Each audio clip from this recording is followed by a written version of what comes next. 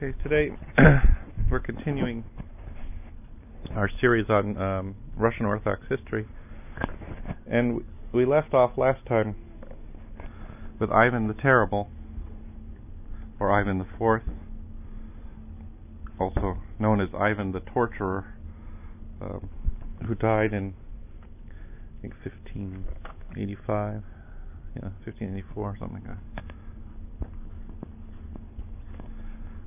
And who was contemporary with Queen Elizabeth in England. So the Elizabethan age and Shakespeare and all that are at the same time as Ivan was attempting to create a kind of total dictatorship based on the idea of the divine appointment of him as king, and that appointment overruled all rights and laws of anyone else, that he was sort of the source of all law and basically couldn't do anything wrong. So in order to implement that, he had this policy of massacre and also killing the metropolitans, the heads of the Russian Orthodox Church, because he saw himself, in a way, he's a kind of precursor of the absolute power of the king, and eventually of the modern view of the totalitarian state, that the state rules, is the source of all law and goodness, and that everyone, including the church, is subservient to the state. This becomes a kind of pretty on and off again continual theme in Russian history, ultimately leading down into the communist period that we just completed, with the state seeing itself as being the source of all moral authority and having the right to suppress or control the church in accordance with its own precepts. Following the death of Ivan the Terrible, rule continued for a while under one of Ivan's sons, who was as a child, but who was really the rule was one of Ivan's ministers, Boris Godunov,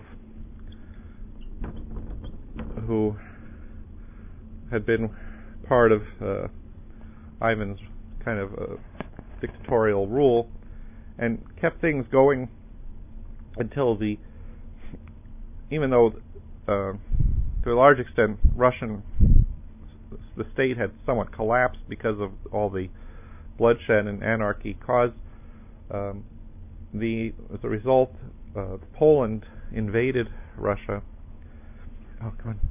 under someone known as the False Dmitri. Ivan had another little son. Ivan had killed his oldest son, and then I guess the youngest, Boris, had killed. But there was the rumor that he hadn't actually died, but had escaped to Poland, and it was sort of based on that people abandoned Boris and kind of accepted the Polish invasion. And so at this time of Polish conquest. And meanwhile, back in the Ukraine, the western part of Russia, that had been fallen under Poland earlier, you had the emergence of first the Unia came about, where the initial hierarchy agreed to be under the Pope in exchange for being able to keep their particular customs and services. So the modern Uniat church, Ukrainian Uniat church, is the result of this, where they have Orthodox services and they wear Orthodox vestments. Even the priests are still married in other countries, but they're under the Pope, and their theology essentially is controlled to some extent from the Roman Catholic Church. You also had the Unia only partly worked, and the second thing the Polish government tried was the establishment of a pro-Polish and Polish-educated hierarchy for the Orthodox Church that was not in the Unia, and this was with Peter Mogila, and with him the process of Latinization of the services and to some extent of the theology, although this is a gradual process, but the services is what particularly... Peter Mogila himself was completely Western in theology, but he becomes, through the King of Poland, becomes the Metropolitan of Kiev, the head of what then this becomes sort of a separate church of the Ukraine, which is, as today there's some talk about doing that. There's actually a little schism in Ukraine now because of this idea of whether the Ukrainian church should be a part of the Russian church or should be a separate church. Okay. Yes. I have a question. Mm-hmm. You mentioned that in theology they are Orthodox. No. It's who that they're sent? No, with the Unia or Peter Mogila? No, the Unia. Well, it's varies. I suppose officially their theology is Roman Catholic, probably. So but they would accept like the Filioque. Yeah, it varies. It varies by person, but I think on an official level that probably would be correct because they're under the control of the Pope. They would have to accept. They'd have to accept whatever theology the Pope said. But although individual people often describe themselves as being Orthodox, who are under somehow recognizing the Pope and try to maintain some Orthodox theology, but I think that's more of kind of personal idiosyncrasies rather than how the Unia is intended to be existing. So if they were asked, do they believe that grace and is created or uncreated, how would they answer that? Would they look to Gregory Palamas and the councils of the 1300s, or would they not? Officially, it would be a Roman Catholic answer, but of course, individuals you would get probably based on and today you would get individual responses. Okay. After a while, the government of Russia sort of was reorganized, and the emergence of a new royal family, known as the Romanovs, which remained the ruling dynasty up until World War I. So Nicholas II is the descendant of the person who is now elected, and that's Michael Romanov. And to a certain extent, Russian power is restored. Poland is driven out of, at least out of the Great Russia, not out of Ukraine. And we have a kind of national rebirth. But the person that I want to talk about is his son, Alexei Romanov, who was 1645 to 1676. And in kind of English history, well, this would be just this. We're kind of the beginning of the Romanovs is contemporary with the English Civil War and Charles I. And of course, with him, we also see the ideas of royal absolutism, which actually become dominant in Europe in the late 1600s, early 1700s. So Ivan, in a certain sense, is part of a kind of contemporary European development of how kings seeing themselves as having power directly from God, kind of separate from the church and separate from customs and traditions of society, and also the various councils and the nobility and so on. But under Alexei, Russia begins to revive and starts to look towards to expansion in two directions. One is to the Ukraine, which is the territories of Western Russia, sort of going towards Poland to recapture those Western Russian territories Orthodox territories that had fallen under Polish domination. The second place was to go south into the areas of the former Byzantine Empire that were now under the control of the Turks. And as you may remember, there's kind of a constant communications back and forth between the Orthodox Church in Constantinople and in the Empire in general, the old Byzantine Empire in general, with Russia. And so, as part of this communication, the the bishops of it's probably, besides the bishops, probably people of the Ottoman Empire who were Greek and Orthodox Christians start to look at the revival of Orthodox Russia with some hope that ultimately Orthodox Russia will be able to come down and rescue them. The first place this, actually sort of becomes a reality is the area what's now Romania, because those provinces are right on the border of Russia, and so there, over the next few centuries, there's a constant Russian intervention into those areas, which is why Romania and the Balkans, to a certain extent, remained semi-independent even under the Ottoman Turks, because the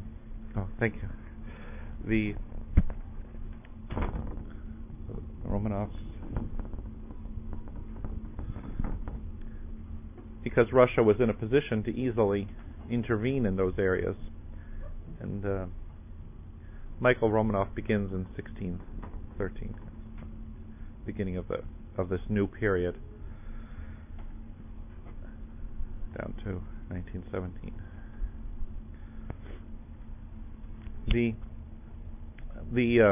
Oh yes. What was the name of the previous dynasty? Well, it's actually usually referred to as the Rurikide dynasty because it goes back to Rurik. This, I think he was a Danish nobleman who was invited in to help the Slavs, essentially, I think, against the Khazars, in kind of opening up and preserving the trade route going down the rivers towards Byzantium. And so that's who.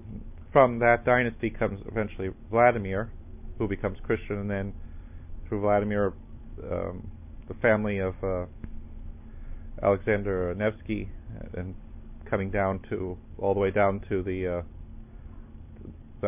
families of Moscow were descended from Alexander's family, and Alexander's uncle had been the Grand Prince of Yaroslav at the time of the Mongol conquest, descending from Vladimir. So it's really with Ivan the Terrible sons that the line of Rurik, at least the royal line of Rurik, dies out. And one dynasty all the way from. Yeah, so about 800. Yes, yeah. But of course, they had a lot of children, and they also had a practice of passing out different cities to the different members. So, in a way, instead of concentrating on one person at each generation, to kind of pass on, they had a lot of people, and then so if one guy died, they would all just sort of move up a notch, so that there were a number of people still. They were all princes, and that helped to preserve the family, I believe. Although they also squabbled, and that probably didn't help. But there was sort of more, all the brothers, all the sons become princes and all rule certain areas. So in some ways easier. This potential interest in liberating and perhaps conquering the Byzantine Empire from the Turks and liberating the Ukraine from the Poles meant that Alexei Romanov, Michael's son, has a special interest in the church in these areas. Now, this is somewhat different from what had gone before, because from the Council of Florence, and particularly at the time of Ivan the Terrible, he held a church council called the Council of 100 Chapters, and it sort of exemplifies a certain attitude of the Russian Orthodox Church that, the Greeks had betrayed Orthodoxy in the Council of Florence, and so as traitors and Uniats, they had fallen under the Turks. So they see, okay, well now you're under the Turks, you're not Uniats anymore, but somehow you did betray. And so they see the Greeks as not fully Orthodox, because they were kind of under Latin influence, The same with the Ukraine. Now under Ivan, looking at those who had fallen under Poland, they also, and in fact, with Peter Mogila, it did happen. There was, and there's some reality to this in the Ottoman Empire as well. As we talked about earlier, the being consecrated as a bishop depended upon paying money to the Sultan, and that money often came from the embassies of Western European countries, either Protestant or Catholic. So it was typical since actually the Catholics generally had the upper hand, generally for pro-Catholic candidates to receive their support, and for the education to be, there was a introduction of a network of Jesuit schools in the Ottoman Empire. So there was, and also the printing, the kind of free intellectual life of the Orthodox that was allowed was really going on in Italy and in the provinces controlled by the Venetians, like some of the islands, Crete. So, so it was only under the auspices of the Roman Catholics that non-Ottoman Greeks were able to work with some freedom and take part in the universities that were happening in Renaissance Italy. So, to some extent, this is not an exaggeration. The Russians were suspicious of the Greek church and the Ukrainian church and rightly saw that there was Western influence on both of these. But in a way, this led them to see that the Russian church as peculiarly preserving pure orthodoxy. Partly correctly, but also to a certain extent seeing this in a almost superstitious way. With Alexei Romanov, he's not interested in this outlook because he wants to reincorporate the Ukraine and the Ottoman former Byzantine territories into his empire, and he wants the Orthodox people in these areas to look to him, Alexei of Moscow, as the rightful Orthodox Christian emperor that they should be all under. So his part of his agenda was to bring the Russian Orthodox practice into line with the practices of these other places. And he promoted someone to patriarch who was also kind of at first not interested, but became interested. He was a Nikon from a poor family who was favored by the Tsar, and ultimately at the Tsar's kind of pressure is made into the patriarch of Moscow. Nikon, perhaps because of coming from a poor family, is extremely autocratic and ambitious. But in kind of once he becomes the patriarch, he really wants to be having power over everybody, including the Tsar. Yes. Dad, isn't the Tsar related to descended from the Byzantine emperors because Ivan III married the last Byzantine emperor's daughter? Yes, that's true, and I'm not sure with whether there's a familial connection with the Romanovs or not. I don't know whether that continues there, but that's a good question to check. Nikon, well, one of the things that Alexei and Nikon wanted to undo was the heritage of Ivan the Terrible. So Nikon went up to Solovki to bring the relics of Philip, the Metropolitan who had been murdered by Ivan, back down to Moscow as a kind of sign that the Tsar was repenting of Ivan's policies.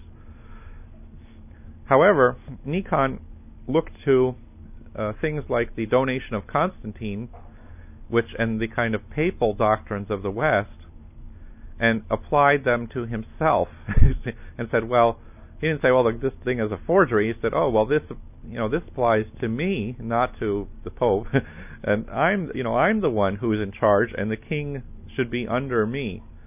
Now, Alexei was young, and he had moral authority, so to a certain extent it worked, but ultimately Alexei got tired of Nikon and got rid of him at the end. But But some people have sort of seen the Old Believer Schism totally as a product of Nikon's agenda, but in fact we see that it's actually the Tsar who was pushing this before Nikon came along, and then pushed it after he was gone.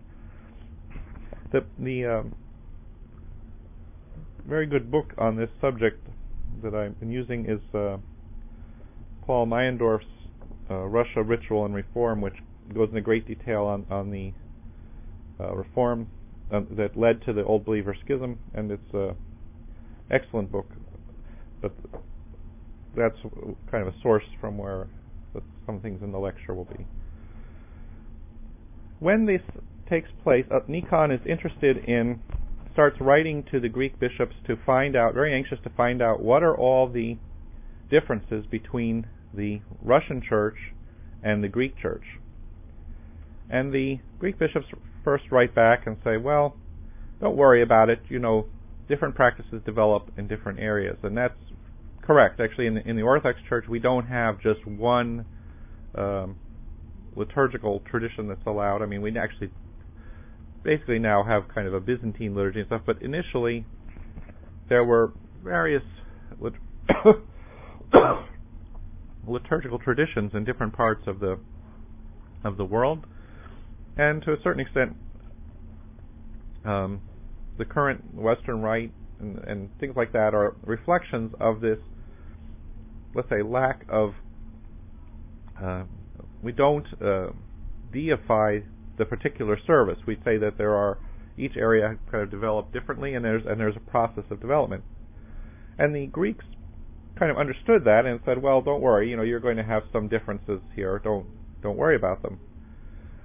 But Nikon, probably following Alexi's orders, is not satisfied with this. But in fact, he also mentally is in kind of a different. He imagines that the services everywhere always are exactly the same, and that any differences are the result of error. And in this, he's actually, to a certain extent, has the same mindset, perhaps, as the traditionalists in Russia, that the Greeks, they're in error on certain things, and Nikon takes the point of view, well, Russia's in error on certain things, so we need to correct those errors and be in line with what's going on in Greece.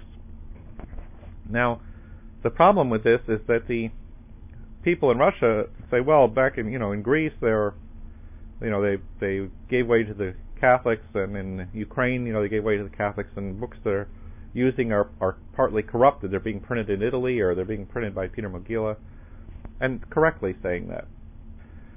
But although the ones in Italy, I don't know that they're corrupted, but they are being printed there. So what Nikon does is he claims that, says, okay, well, obviously these errors are occurring. Somebody's in error because we're diverging from the ancient manuscripts. So what we need to do is get all the ancient manuscripts and correct all our service books according to those manuscripts. So he gathers some ancient manuscripts, which it turns out almost none of them really have any service books in them. As it turned out, and he'll have somebody study the manuscripts. Some scholars study the manuscripts, and they will come up with what is the right service. And one of the scholars, as part of Nikon's problem, is this Arsenius the Greek, who was a Greek Orthodox from Italy, who went to Italy and becomes part of the Unia in Italy. He goes back to Greece, goes back into the Orthodox Church, but then he's captured by Muslims and becomes Muslim to avoid difficulties there. And then he ends up going to Poland, I think, and becomes a Uniat in Poland again. And then he goes to Russia, and he's at first arrested because people realize that he, was someone who this story of what he had done, and gets sent up to Solovki, where he falls in with the kind of old the traditional Russian traditionalists, kind of, who are part of will later become the Old Believers. But then he's kind of rescued by Nikon with the idea of being the translator to produce the correct service books.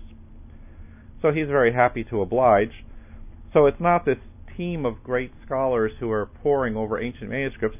He gets out his service books from Italy and immediately starts translating them into Russian. and that becomes the modern Nikonian books. Now, the service books from Italy are Greek service books, so they are Orthodox books, but they are they were just simple translations of the modern Greek practice as produced in these Italian books. So Nikon is declaring, well, we've solved this problem by wondering who's got the right books. We've examined all the ancient manuscripts. We now know what's the correct service, and the Russian services are in error, and here are the right services. And the traditionalists are saying, well, you're just you're introducing the errors of the Ukrainians and the Italian Greek books. And for a long time, people, the Russian church sort of said, oh, it's all from the ancient manuscripts, but what this book shows is that exactly the books that came out are from the Greek books currently being produced in Italy at the time. So what happens is that the Russian church, because remember the Russian church was evangelized in the 800s, and the translations were coming from the Bulgarian, first the work of Cyril Methodius in going to Bulgaria. Well, they were Moravia, but their disciples go to Bulgaria. They translate to Bulgarian, and that gets taken up into Russia. So the Russian services were different because they were older. They had made these translations, so almost 800 years before. Whereas in the Byzantine Empire, services continued to develop, and so you had some differences, and those differences were seen on both sides as kind of like, well, somebody's right and someone's wrong. Nikon decides that the Greeks are right and introduces the Greek services of the 1600s to become the Russian services. Now you might say, well, today, how come if you go to a Russian church, why are the services different than they are today in the Greek tradition? So Antiochians using the Greek services. Well, it's not because the Russians went back to the pre-Nikonian services, but because the Greek church continued to develop their services. So what the Russian church is using today is the Greek services published in Italy in the 1600s. But in the 19th century in Greece, there was a major overhaul of their services, a shortening of them, and that's what we use. And so that's why there's a distinction. So we're using essentially 19th century Greek services. The Russians are using 17th century Greek services. And what we'll talk about then is the old believers are using the essentially 9th and 10th century Greek services. Yeah. Can you give an example of a divergence or a difference between these? Well, no, I can't actually. He outlines them in the book, but some of them it is kind of the number of times you say Alleluia at certain points. It's sometimes very simple little things. One of the big points had to do with the way you cross yourself, and that actually didn't have anything to do with this. It had to do with a apocryphal story about how to cross yourself, and the Russians, actually at the time of Ivan the Terrible, read that story and interpreted it to mean that you had to cross yourself with 2 fingers. So at the 100 Chapters Council, they instituted 2 fingers as necessary. The Greeks, looking at this a little later, said, when they were confronted with this, how you're not following this, what's in this story. Instead of saying, well, this is an apocryphal story, they just said, oh, well, that's just a wrong translation of that story. That it really says that you need to use 3 fingers. So they switched to 3 fingers again, which I think is the original usage. But so that became a big thing of contention too. I wanted to say that Nikon, what Nikon did was not very good, and it reflects a certain wrong perception of the role of the services. That, first off, that the historical development, the idea that everything in the Orthodox Church has to be uniform. But this is an error that becomes on both sides, and so there ends up being a lot of persecution as a result of this. But that's a mistake to begin with, is that not to recognize historical development.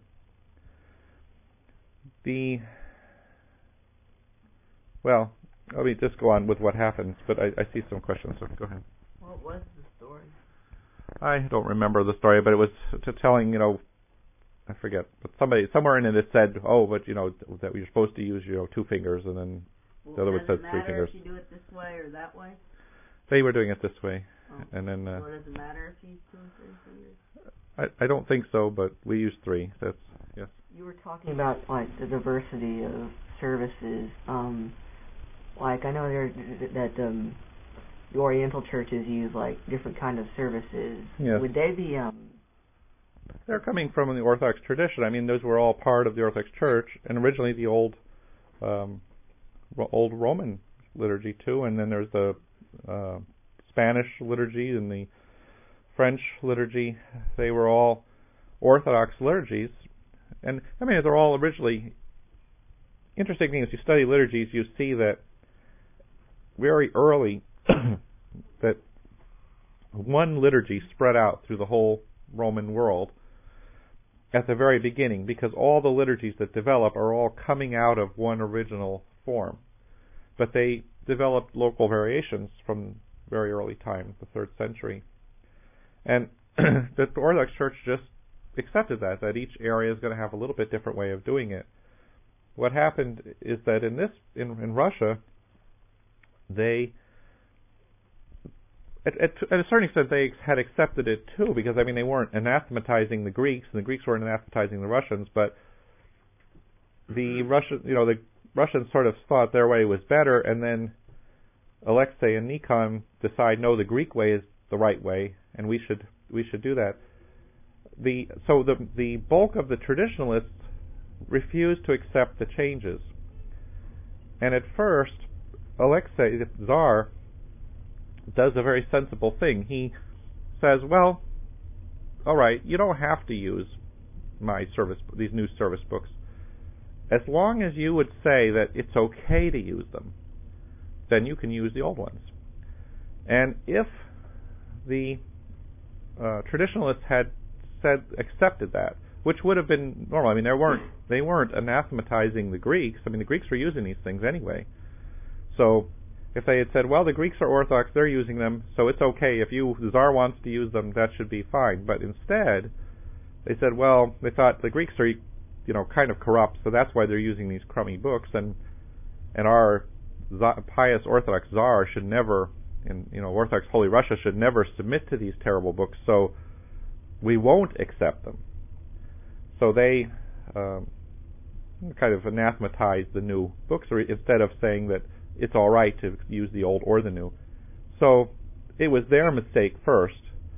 Then the Tsar, in response, turned around and said, okay, then everyone has to accept the new books, and anyone who uses the old books is not only kind of anathematized, but is a criminal and will be put to death. And so this is how the current schism begins, was that actually, up until the very last minute, the Tsar offered really an Orthodox alternative, which was just to accept, which the Greeks had originally offered, to accept diversity as part of the Orthodox tradition, liturgical diversity. But because the traditionalists would not accept it, the Tsar decided not to accept it, and so both sides took the position that the other form of liturgy was totally evil, and this led to what's known as the Old Believer Schism. A lot of people were killed because of that, and then also they started deporting them to Siberia, different ways over time to kind of try to suppress the following of this. The idea of the Old Believers was not just that, okay, you're using the wrong service books, we're not going to have anything to do with you until you decide to use the right service books. For the Old Believers, the adoption of the Greek service books by the Tsar was an apocalyptic event. In their mind, this meant that since there always had to, in their thinking, there always had to be, as in many Christian thinking at this time, there always had to be an Orthodox emperor, that God had established a Christian emperor to rule over all Christians. When Alexei accepted the books with errors, as far as they were concerned, this meant that there was no longer an Orthodox emperor, which means it was the end of the world. It's the age of the Antichrist now. Second, the bishops all accepted the books with errors. Therefore, and books and the bishops are the source of ordination and sacraments, and therefore of divine grace in this material world. Therefore, the bishops accepting also the books with errors meant that the church, as a sacramental body, ceased to exist. And now we'll explain some things, but so that because there were no more bishops to ordain priests, not that the priests that were there, that's fine, they're priests, so they can do what they do, but when those priests die out, since there's no right-believing bishops, there can't be any more right-believing priests, therefore there can be no more Orthodox sacraments. And this led to, in the Old Believer Church, several things. One was what was called the priestless. The mainstream of the Old Believer was the priestless branch, in which the churches were no longer built with sanctuaries, because there's no more priests to serve liturgies. So the services become reader services. The church ends at the iconostasis. The second was that so no more divine liturgies. Second, no more marriages. And so because there's no more priests to perform the marriage. So you ended up with celibate Old Believers. Now, in reality, these ideas all kind of make sense, that this is the end of the world. Divine grace is departed. Antichrist has come. The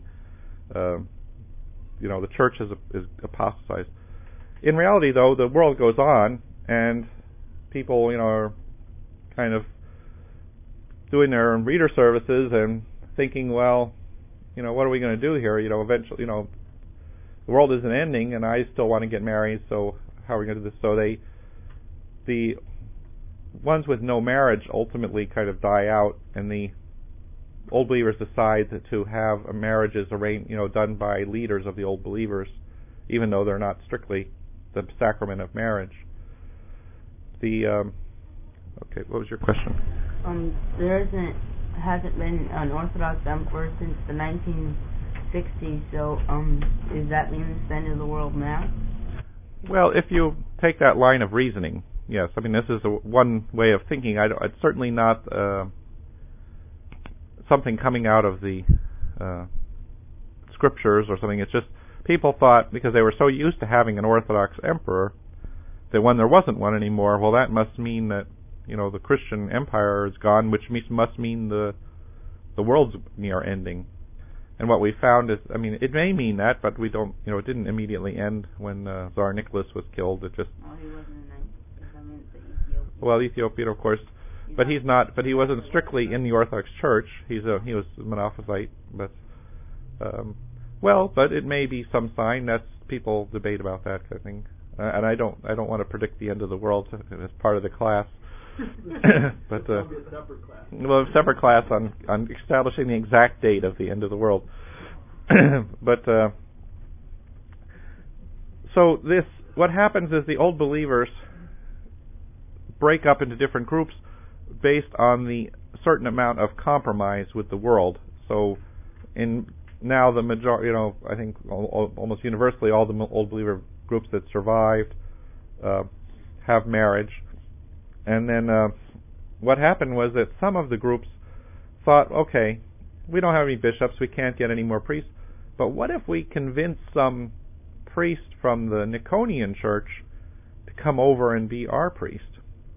Now, from the strict Old Believer thinking, traditionalist thinking, is, well, that's impossible, because with the apostasy, the end has come, the grace of God is withdrawn from the world. these bishops are apostates. How can they ordain anybody? And so there is no more sacramental grace. But as it's turned out, as time went on, the people who the priested old believers, are still around. So what's happened is they continually recruit priests from the other side and keep having services. And the two sides of the old believers don't get along because they to a certain extent the priestless old believers are the more doctrinally pure, I suppose, in this idea. The old believers are kind of very Old Testamental. They, in a way, they've sort of fixated on this error of making the, kind of preservation of the complete rubric and everything as the definition of, true Christianity. And so it's a very legalistic type of group. And now, fortunately, some of these groups have come back into communion with the Orthodox Church in recent years. Partly, I think, because the Orthodox have also, realized a certain mistake in the practice. What Nikon and the emperors were doing by killing all these people. Sort of trying to terrorize them into accepting the new service books that they didn't want to accept. So where the church now says, okay, you can use those old service books. I mean, those were Orthodox books. We don't mind you using them. That's opened the door for them to say, well, okay, as long as we can use our books, we don't, then we'll be willing to be in communion with the church. So that's been the happy result, but it's sort of a very long time in coming. Anyway, that's the old believer schism. Are there any questions about it? Yeah. A date? When did that start? 16.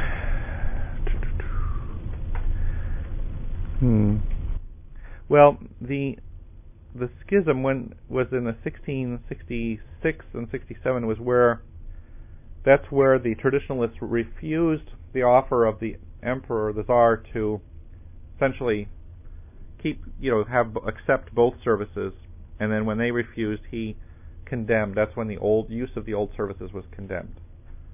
It was there. So the beginning of the corrections to the books is a little before that. Alexis becomes a Tsar in 1629. Yes. What impact did this have on the Romanian church?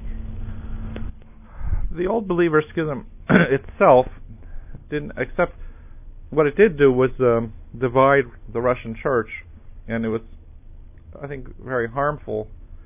It also, in some ways, though, it did kind of identify this fixation on the forms of the services as a heresy. I mean, to a certain extent, the persecutors were fixating too, but maybe more in the sense of trying just to use force to maintain their authority, whereas the old believers, with the kind of removal of the old believers, perhaps a way of trying to escape from this over,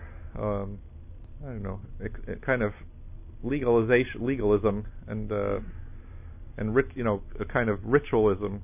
Not that the church before necessarily would have been that way if this all hadn't evolved, but in some ways, it by identifying that as an error, it may have done some good.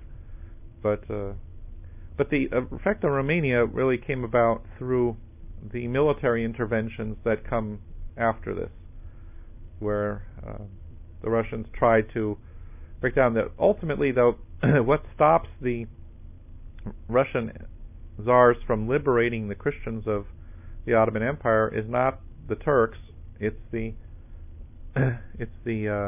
British and the French, because the British decide that they saw Russia as a threat, and so they propped up the Ottoman Empire.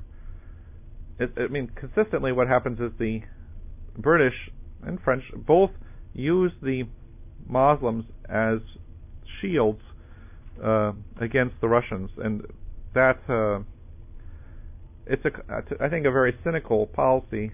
It's a very sad thing if you think about that. Millions of Orthodox Christians were kept in slavery to Muslims merely to suit the interests of British and French foreign policy, particularly that they wanted to secure their trade route to India. They didn't want Persia was and the places of Central Asia were guards to keep the Russians from getting too close to Afghanistan and India, northern India. The Ottoman Empire and the Ottoman control over the Balkans was a way of keeping the Russians away from having naval access to the Mediterranean, which might interfere. So, whether those fears were in any way realistic, but I think it was really a very unchristian policies, to such a very selfish policies to put kind of their political well-being above the well-being of all these Christian people, whereas Russia could easily have rescued a large number of them, at least in the Balkans, and perhaps even Constantinople and other areas. But that's something that develops later, and we'll talk about that in more some of the other classes. Any other questions? Okay, I didn't get to Peter the Great today because when I originally announced Peter the Great, I forgot that I hadn't done this. But Peter the Great is the son of Alexis, although who was born near Alexis's death. And one of the things with Ivan the Terrible too, Ivan the Terrible IV, is that he and Peter became czars as children, and as a result, they perhaps suffered, from not being in power and kind of having these regents ruling for them, so that when they came to power, they both became extremely, they're both very interested in dictatorship. I think in reaction to perhaps to the childhood trauma of not being in control and being fearful. But that's so next time we will get to Alexis' son and Peter and the tremendous changes that he brings about in Russia as part again of this imperial idea, but in a way kind of taking ideas of Ivan and Alexei, but then putting them even to an extreme of westernization, because Peter is someone who totally identifies himself with Western Europe and rejects Orthodox Russia, Russia and Orthodoxy in a way as both barbaric and really to a large extent tries to transform or destroy Orthodox Russia and replace it with a new Western Europeanized Russia, which actually he succeeds. I mean, that's why Russia, for the last part of its existence, the upper classes are essentially Western European in outlook, and not Orthodox in some ways perhaps, but not particularly Orthodox. And the society becomes split between the Western upper class and the peasants are sort of left to be Orthodox, but then it's sort of looked down on as very ignorant, and that's some of the the terrible problems that come out of all that. Yes. This is not an easy question, I'm sure, but maybe we can talk later. We see this constant, Latinization, Westernization, sort of injecting itself into Orthodox countries. Yes. Are there any examples of Orthodoxy influencing and Orthodox, doing that to the West, Easternizing the West, or is it all one direction? Oh no, there is. There are a number of ways that happens. At the time of the Reformation, the Orthodox Church was kind of coveted by both the Catholics and the Protestants as confirmation that they were right against each other. So there's an interest in the Orthodox Church there. That continues sort of with in England particularly, they saw the Orthodox as kind of a justification for the existence of the Anglican Church. In a way, they also kind of wanted to identify themselves, and you see the influence of Eastern writers and Eastern fathers, and the later, even the Russian saints and modern saints are very influential, partly because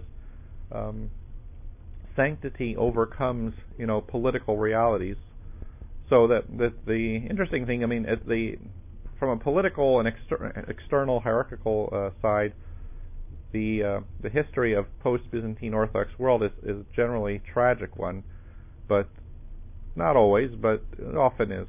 But then you think, if you look at the tremendous saints that come to live in these times, and the great spiritual movements that ultimately now spread through the West, and we have Orthodoxy being spread throughout the world.